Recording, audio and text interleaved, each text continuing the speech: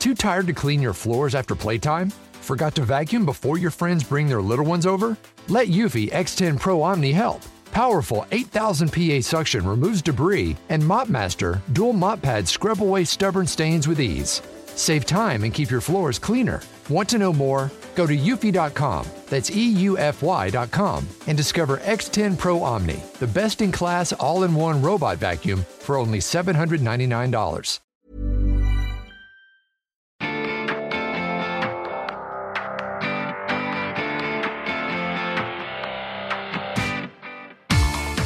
Welcome back to the Women's Podcast. I'm Kathy Sheridan, and today we are going to be talking about one of the big stories of the week in terms of women, and that's the MacGill Summer School Manel row.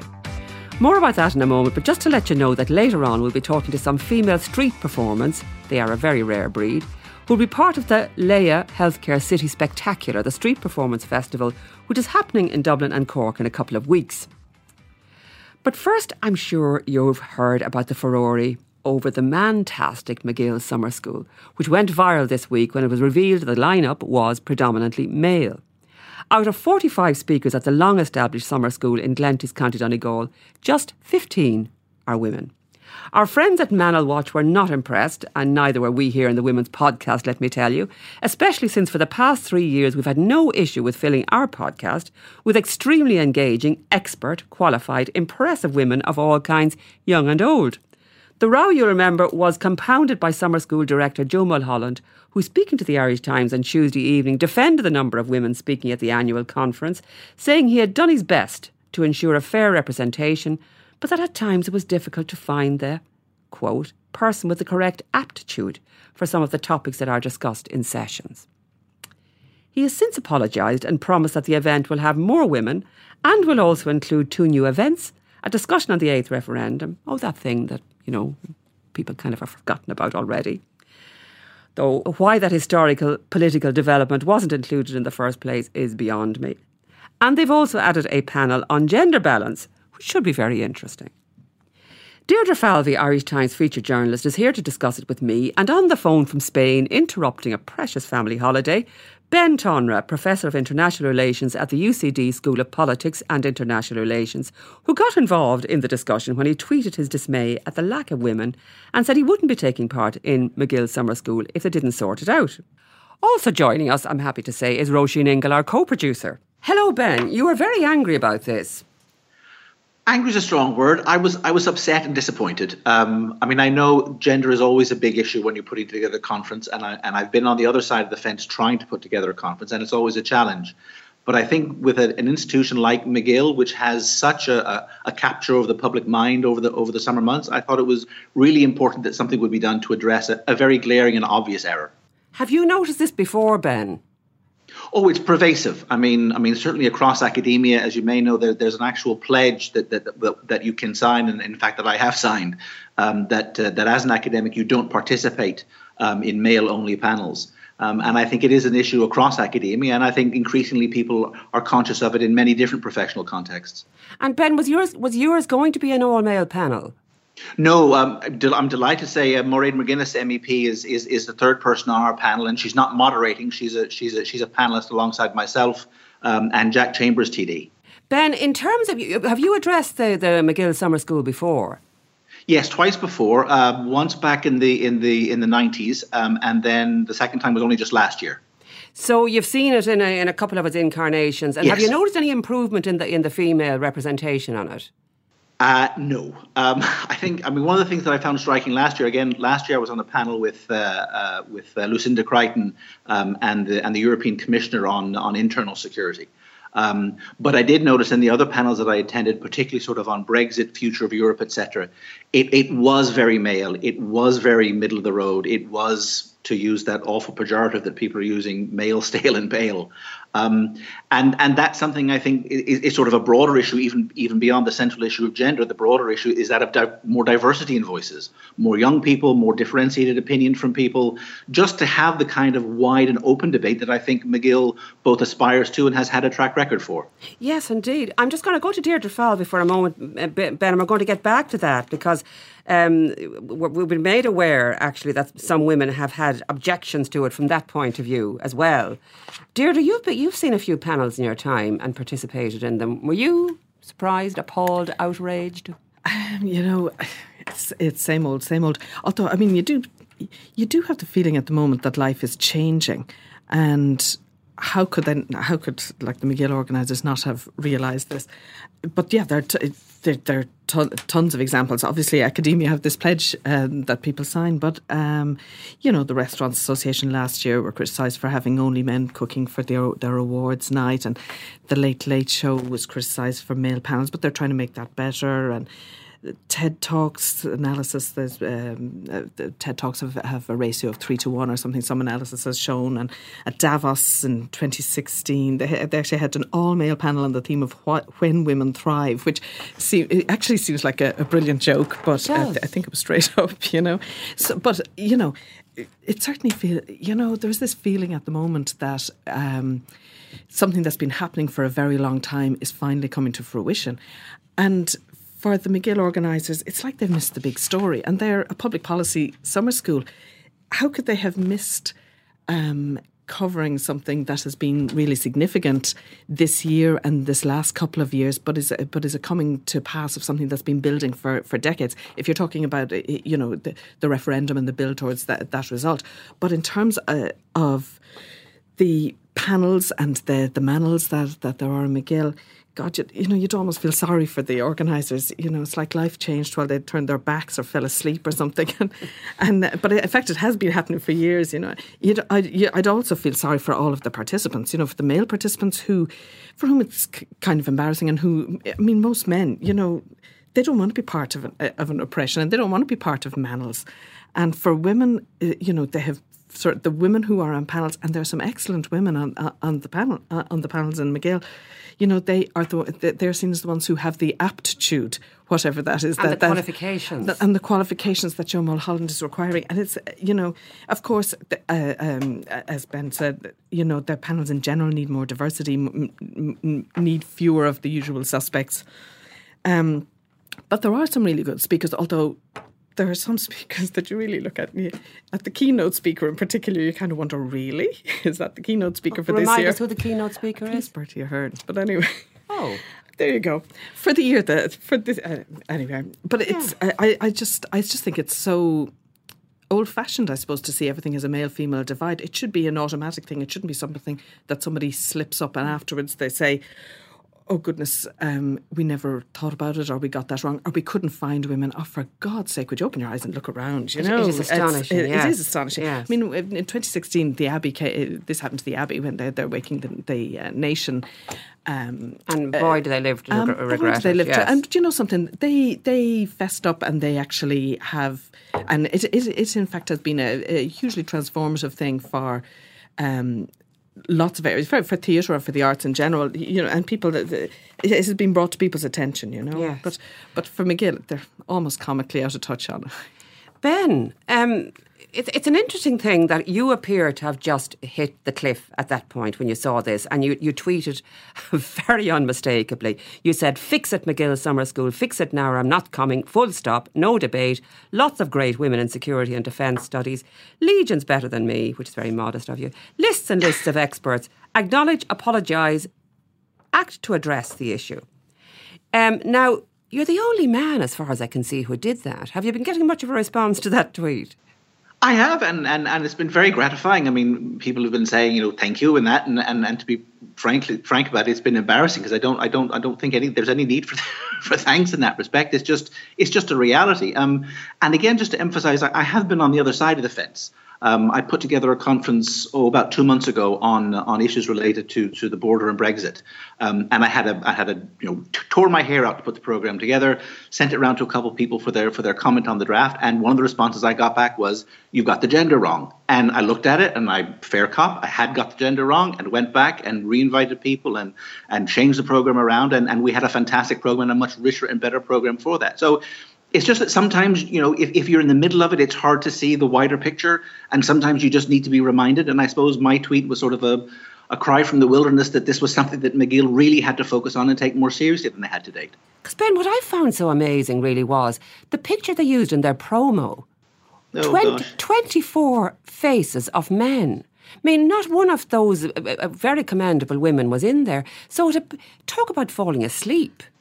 Well, this is my question. Was that their photograph or was that somebody who put the photograph together? I do not know, but I would have thought if there had been a woman on the committee that put it together, they came up with a camel rather than a horse, didn't they? I mean, really, the whole thing seems to have been dropped. Because if, as you say, if they put that together, I mean, that is a PR misstep of simply gargantuan proportions. I had assumed, to be honest, that somebody had seen the program and themselves put together a montage of all the fellas. Now, I may be wrong in that, but that's certainly something to think about. Roisin Ingle here, Ben, sorry, and Kathy, I'm just going to pop in just to say that actually on that issue about the montage, I think that was put together. The really sad thing for MacGill was that on the website, the list of speakers is in alphabetical order, and it just so happens that the first 2 pages, because of the way the alphabet falls, were men. So if I actually think, because it's 15 women out of 45, which, actually isn't the worst it's not in the very world. Worst, no. I mean, I've seen much worse than that, right? But if they'd have sprinkled a couple of women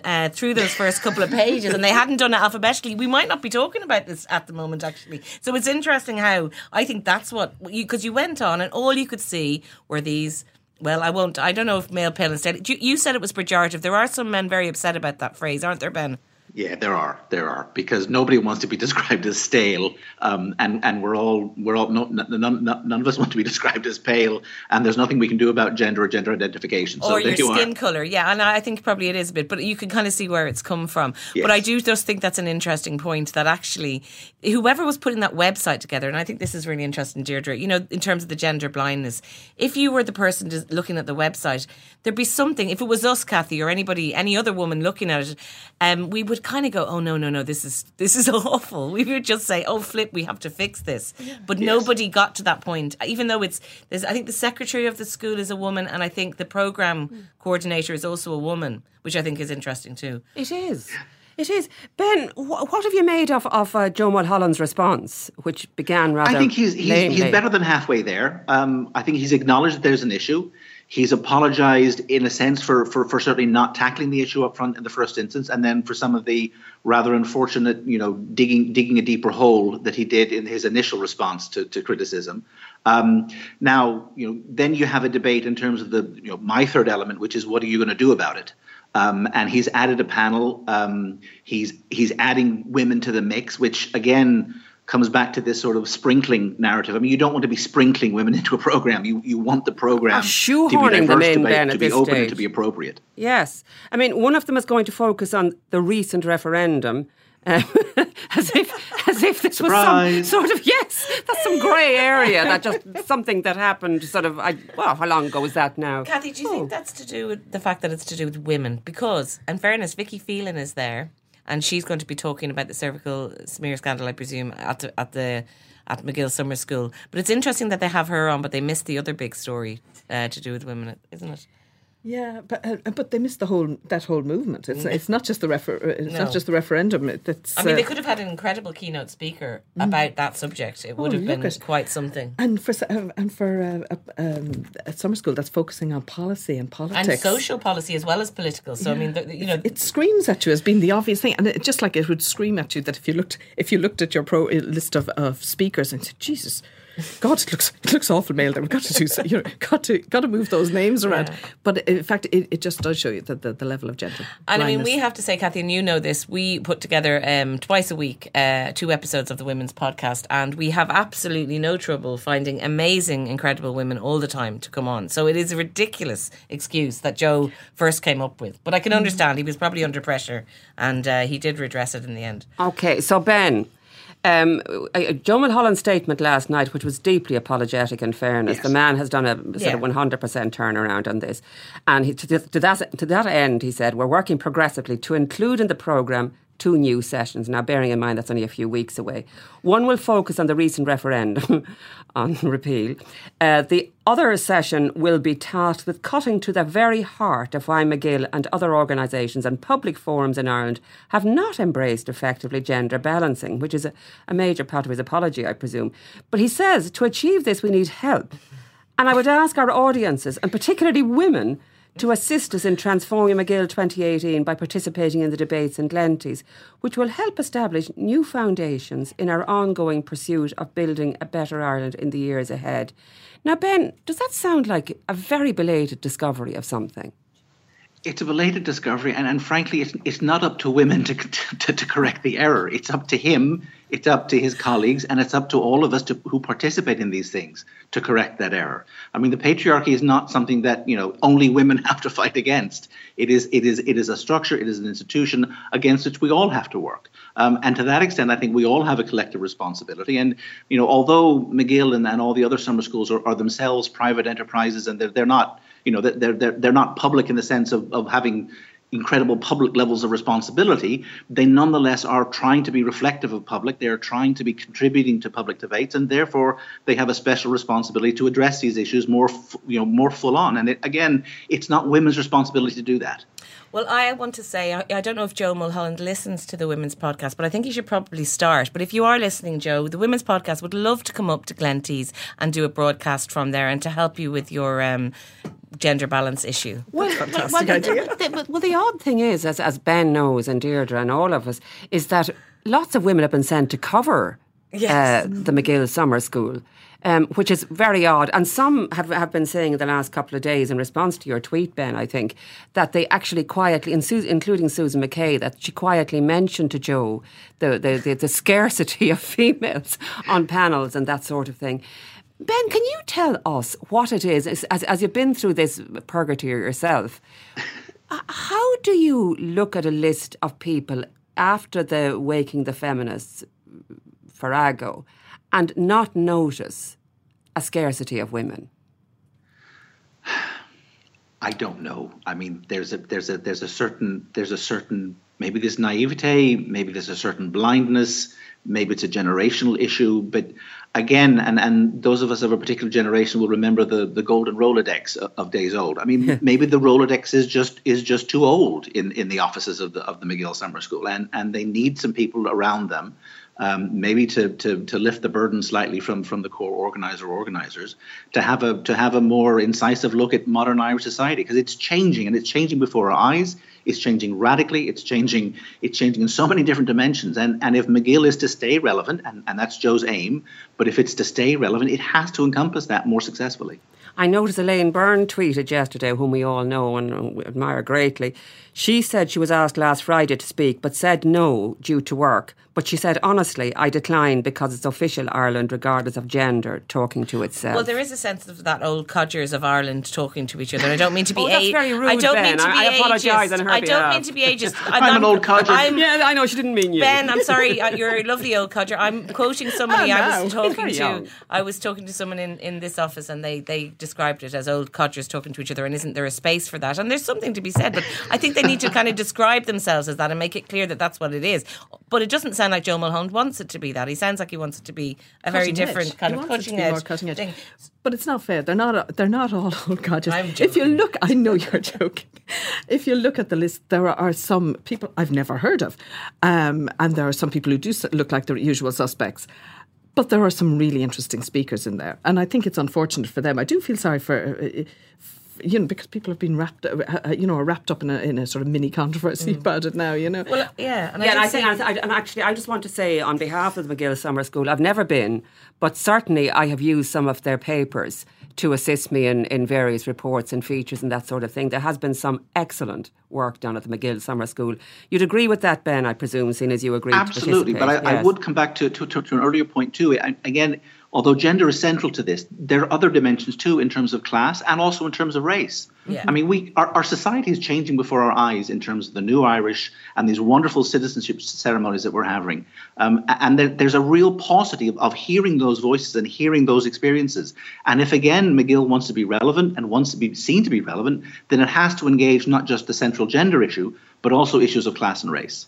I suppose I had a bit of a problem with that when Joe Mulholland said that there are other diversities to be considered as well as women, as if we were just part of our diverse. That we're gender just is central. One little. Absolutely. Yes, thank you for saying that, Ben. I appreciate that anyway. A minority. Yes. Ben, in the end, are you going to go? As I say, I think he's two-thirds of the way there. I want to have a look at the new panels, and I want to have a look at the amended panels, because the last thing that I received was sort of a draft outline with lots of blank spots where moderators were. So, for example, my own session, which was myself, Maureen McGuinness, and Jack Chambers, the moderator slot was still empty. So I'll have a look at the final program, and then I will definitely make a decision. I'd love to go, don't get me wrong, but I need to see those three things addressed, both the acknowledgement, the apology, and the action. And the action, Ben, will be what? Will you be looking for a female moderator? What will you be looking for in terms of numbers now? That would be a big plus. Yes. But to be fair, I mean, he's only a couple of weeks out. Yes. If we get the acknowledgement, we get the apology, and we see some serious effort towards making a change and making action, I can't expect him to dump his entire program and start from the beginning. But if there's a genuine sense that he's made an effort here, I will certainly come this year. If that genuine action is made, but for next year, most definitely, we want to see a major and significant change. So Ben, just to sort of nail you to the floor, if you like. Absolutely. I mean, how many women do you think should be participating in the MacGill Summer School before you'll say yes? How long is a piece of string? Next year it should be half. There's no question in my mind. This year, if he adds another 10. 5. As I say, if a serious effort is made to address this in terms of new panels, additional speakers, and additional moderators, and he makes a genuine good faith effort to do that, I'm willing to give him a pass on this occasion. But next year, I would expect and want to see at least half. Can I just say to Ben, because I know a lot of people have been thanking him and he says it's embarrassing, but I would like to say thank you, because when I saw his tweet, I did feel like this is what we need. And Jennifer Connell makes that point very well in her piece yesterday, that we need more men to find this unacceptable and to start refusing invitations unless there is the gender balance, and to speak up about it, because I think that actually, more than a lot of things, makes a bigger difference. Unfortunately, it shouldn't be that way, but it was great to see Ben just saying, no, it's not good enough. Ben, as a matter of interest, why do you think you're the only man? I mean, there are some, all of those men by definition almost are mouthy and speak their minds and are outspoken. Not afraid. Yes. So why is it only you, do you think? That is a very good question to be addressed to those other men. Well, in fairness to You're Fintan right. O'Toole... You shouldn't have to answer. Fintan O'Toole, when Colette Brown tweeted during the week, Fintan said he agreed, yes, there were many people better than him, he said.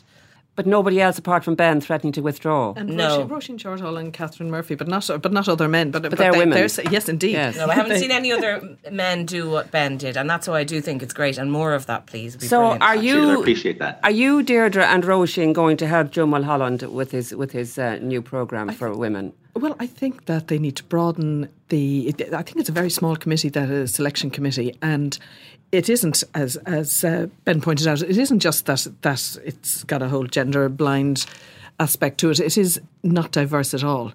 And in fact, they probably need to add a couple of people to their selection committee, a couple of Donegal or people. I think if it's all Donegal people who are on their committee, but you need to be drawing from a wider knowledge of people who are there and have interesting things to say and expertise and knowledge and experience. And I think that it is just too narrow a base. Okay, Joe Mulholland has, about 2 weeks, Ben? 3? That's about it. Yeah. Deirdre, are you going to give him a ring and help him out? Well, I know Rosita Boland has mentioned that she's covered it many times and she's never been asked to speak, so there's somebody I think might get involved. Rosita, who did that wonderful story this year, which was so significant, which probably there should be a panel on that too, because it was such a huge seismic thing as well. But I'd definitely help him, and the women's podcasts are here for anything he needs. Okay. Well, Ben, we look forward very much to looking at your next steps. We regard you as one of our beacons in this regard, and thank you so much for interrupting your holidays to take our call. Thanks a million. Good luck. May the sun shine on you. Bye-bye, Ben. Sarah, you were born in India, homeschooled until the age of 16, but you were performing publicly for social events by the age of 5. What got you into this business? So I guess that was kind of what my parents did. So my parents were missionaries. They were doing humanitarian aid projects. So it was kind of always part of our program that we would offer, like for, orphanages or, older folks' homes and stuff, that we would offer it as part of the program, part of bringing them goods, humanitarian aid goods. And we would do dances and skits, and we'd also go busking on the streets. I don't know. Strange way to grow up. Well, it sounds brilliant because it took you into this world, a world of hypermobility, as it's called. Yeah, I totally agree. Yes. Can't go the other way. How did you take that direction? Are you just particularly fit and lithe, Sarah? How does that happen? So it was actually quite a long process, to be honest. I actually started busking doing shock art. So I was a painter first. And then through just doing other stuff while I was there, entertaining the audiences while they were looking at my art, I met a guy who got me in touch with a contortionist because I did a lot of the flexibility moves that she could do. So yeah, in about half a year, I joined a circus school. And a year later, I had my first job as a contortionist. Did you have to run off to the circus, Sarah? Did your parents say, yes, you may go to the circus? I didn't tell them. So you did run away to the circus? Pretty much, yeah. You're one of those people that we read about in children's stories. Because you were homeschooled until the age of 16. So were they expecting you to become a missionary, or what were they thinking? Yes, pretty much, yes. So I guess in a way I still see myself as a sort of missionary. I just have a bit of a different agenda. Just kind of, I don't know. I mean, I still do the same things that they do and the busking and all that. But now it's kind of just like, showing people that there's another way of life, another way to do things, kind of entertaining, making people happy in that way instead. And Sarah, are your parents still busking and doing all that kind of thing? My father, yes. My father lives in Congo at the moment. And he busks around Congo? So he doesn't, but he organizes other, he has groups of it's not really busking anymore. They do it more, without getting paid for it. But he organizes groups of children and teachers to do, creative stuff, dancing. He's opened an orphanage down there in Congo. So they still kind of do that whole going out and doing shows. What an extraordinary background. The Congo isn't the safest place in the world to be doing anything. No, it's quite difficult at the moment, the situation there. Have you lived there yourself, Sarah? No, in Zambia was the last place I lived. My father moved there after I had already moved on. And did you do your school exams and everything? Was it a fairly conventional education you had, even if it was at home? So yeah, you do exams. You have to send them in, and there's online teachers that grade them, and they get sent back. I did an American homeschooling, which is probably why my English sounds American, even though I'm not. Yes. And there it's quite common. It's quite common. It's not very common in Europe, but in America, it's quite common. So we did that. So, Sarah, you lived in 13 different countries, 19 cities, 4 continents, and you've visited many more. Was that with your parents, or is that since you began your own? No, that's both. So, growing up, we kind of moved every half year to a year, because we'd get called on to do a different project in a different country. So yeah, I mean, it's kind of both. So when I was 16, I left, and I did normal school. I finished my high school. And was doing circus at the same time, busking and stuff. And that's how I put myself through school, actually. And then I kept on traveling. When that was done, I realized I couldn't get it out of my blood. And you're a self-taught foot archer with a bow specially designed to fit your feet. Mm-hmm. Yeah. So yeah, archery was something I was into as a child. And I think when I became a street performer, I really wanted to do something that people didn't see on the street. That was unique. So when I saw that stunt being done on YouTube once, a long time ago now, I started training that. I was working in the circus at the time, and I actually went to circus school because I wanted to be the best street performer I could, and not the other way around. I know for most people it's the other way around, but I saw that stunt and I was like, wow, this is cool. I want to turn this into a street performance. So I dedicated a few years just to learning it. And I think I should point out, Sarah, that you trained in the art of contortion at the circus school in Rio de Janeiro. Yeah, exactly. And then you moved to the International Variety Academy in Berlin. Yeah. And what was that about? Was that perfecting your acrobatics, or what was that for? Exactly. So in the circus school, yeah, I was already actually working as a contortionist before, so I taught myself. But yeah, it's always good to get. It's quite a difficult. It's a difficult skill. It's a really hard one to learn on your own. So it was really good. So I went to gather some more knowledge, to gather the right skills to be able to do it safely more than anything. And Sarah, how do you maintain that level of fitness and flexibility? So I have to train every day. And you're travelling so much, but yet you have to put by how many hours each day to train? It's tough. It's tough. When I'm working every day, I'll still have to do at least an hour of yoga and a bit of conditioning in the morning, besides the shows. When I'm not working every day, I need at least 3 hours of physical training, and that's just the actual training. That's not the like the putting the show together, the working the lines and all that. That's just the actual physical part. So yeah.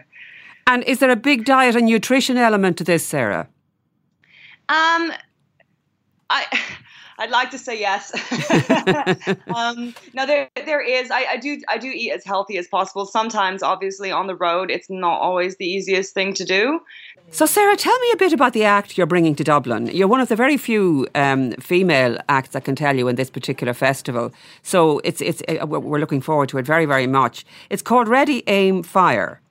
Yes.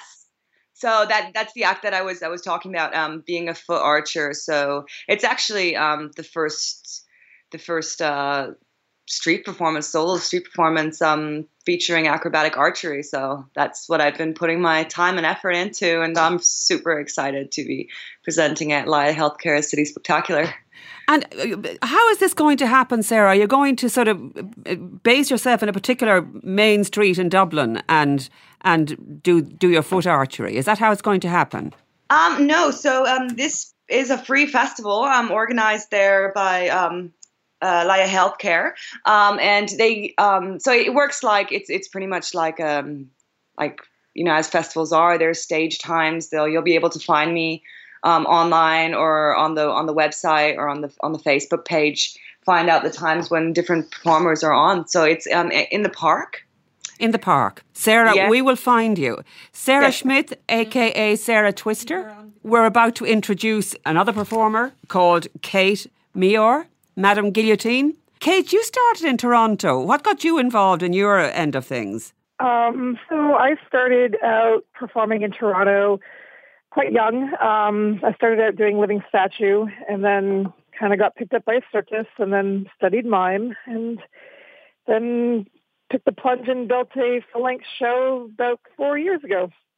You were performing on the streets of Toronto, Kate, while completing your Bachelor of Fine Arts in Film Production at Ryerson University. So you actually you have some academic heft behind this. Is that helpful, or is that did you just decide to run off and join the circus like Sarah? Well, I'm sure my professors would love me to plug Ryerson University and say that it was useful. But I actually studied mime because I was studying animation, and I was focusing on like stop motion animation. So I thought it would help me become a better animator, but I actually enjoyed it so much more.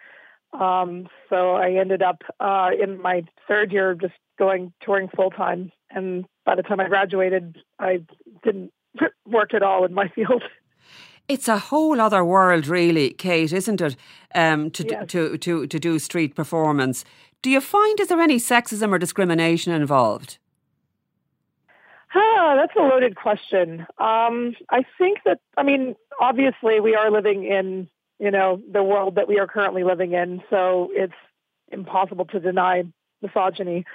But I do believe that street performing has the capacity to be democratic in that most of the time it's the bias is more based on what you do or how much money you make. It's kind of like if you are a walk-by act, for example, like when I was a living statue, there was a lot of bias towards me for that because, I wasn't a proper full-length show and, there's a lot of ego involved in it. So for me, I always felt that it was more based on that than my gender. Are you out there working every day? Then, we have respect for you. If you come out on the weekends only and you're, just a dilettante, then there's no respect for, the person. So I think that in terms of misogyny as a career, we're probably a little bit better.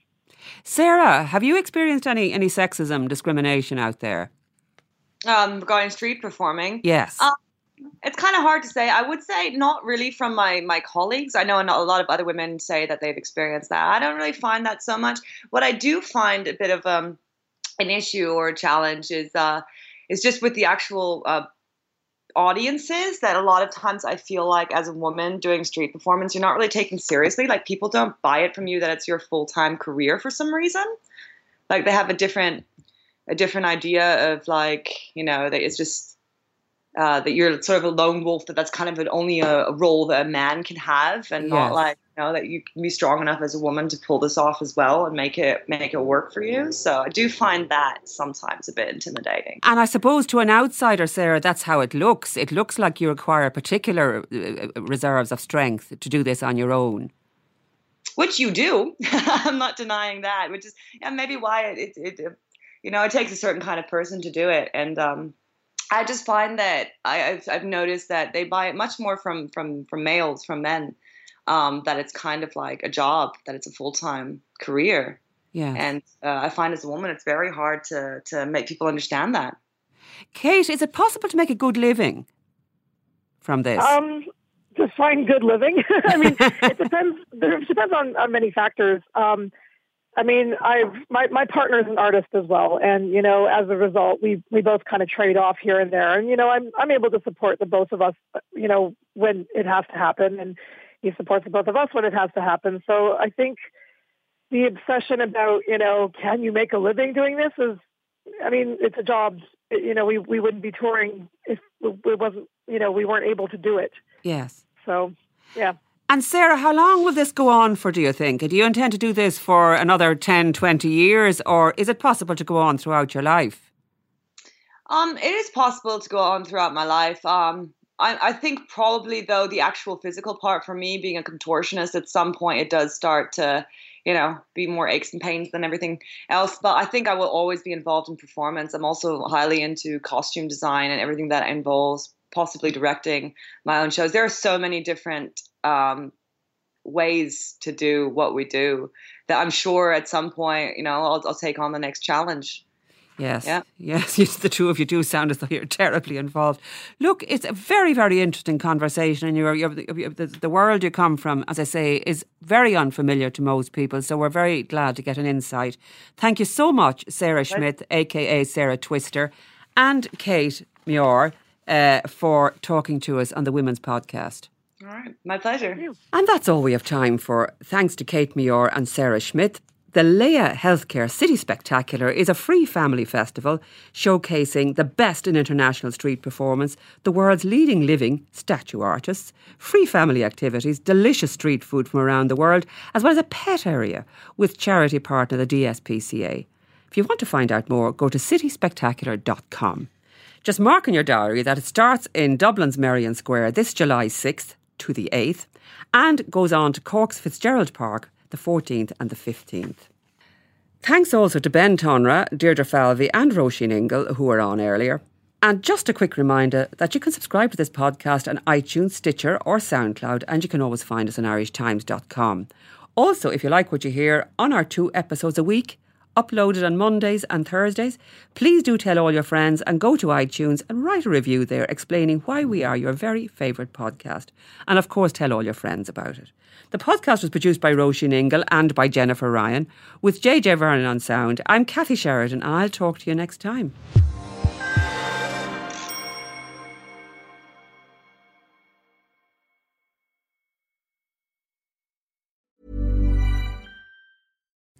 Hi, I'm Cara Berry, host of Everyone's Business But Mine, and I am an all-inclusive addict. Enter Club Med, the best all-inclusive for you and your family. With resorts worldwide, from their family flagship resort, Club Med Punta Cana, to their only mountain resort in Canada, Club Med Quebec, they have everything you need to relax. With their 20-plus sports activities, wellness programs, you can dine on delicious cuisine and make memories with your family. So book your next getaway with Club Med.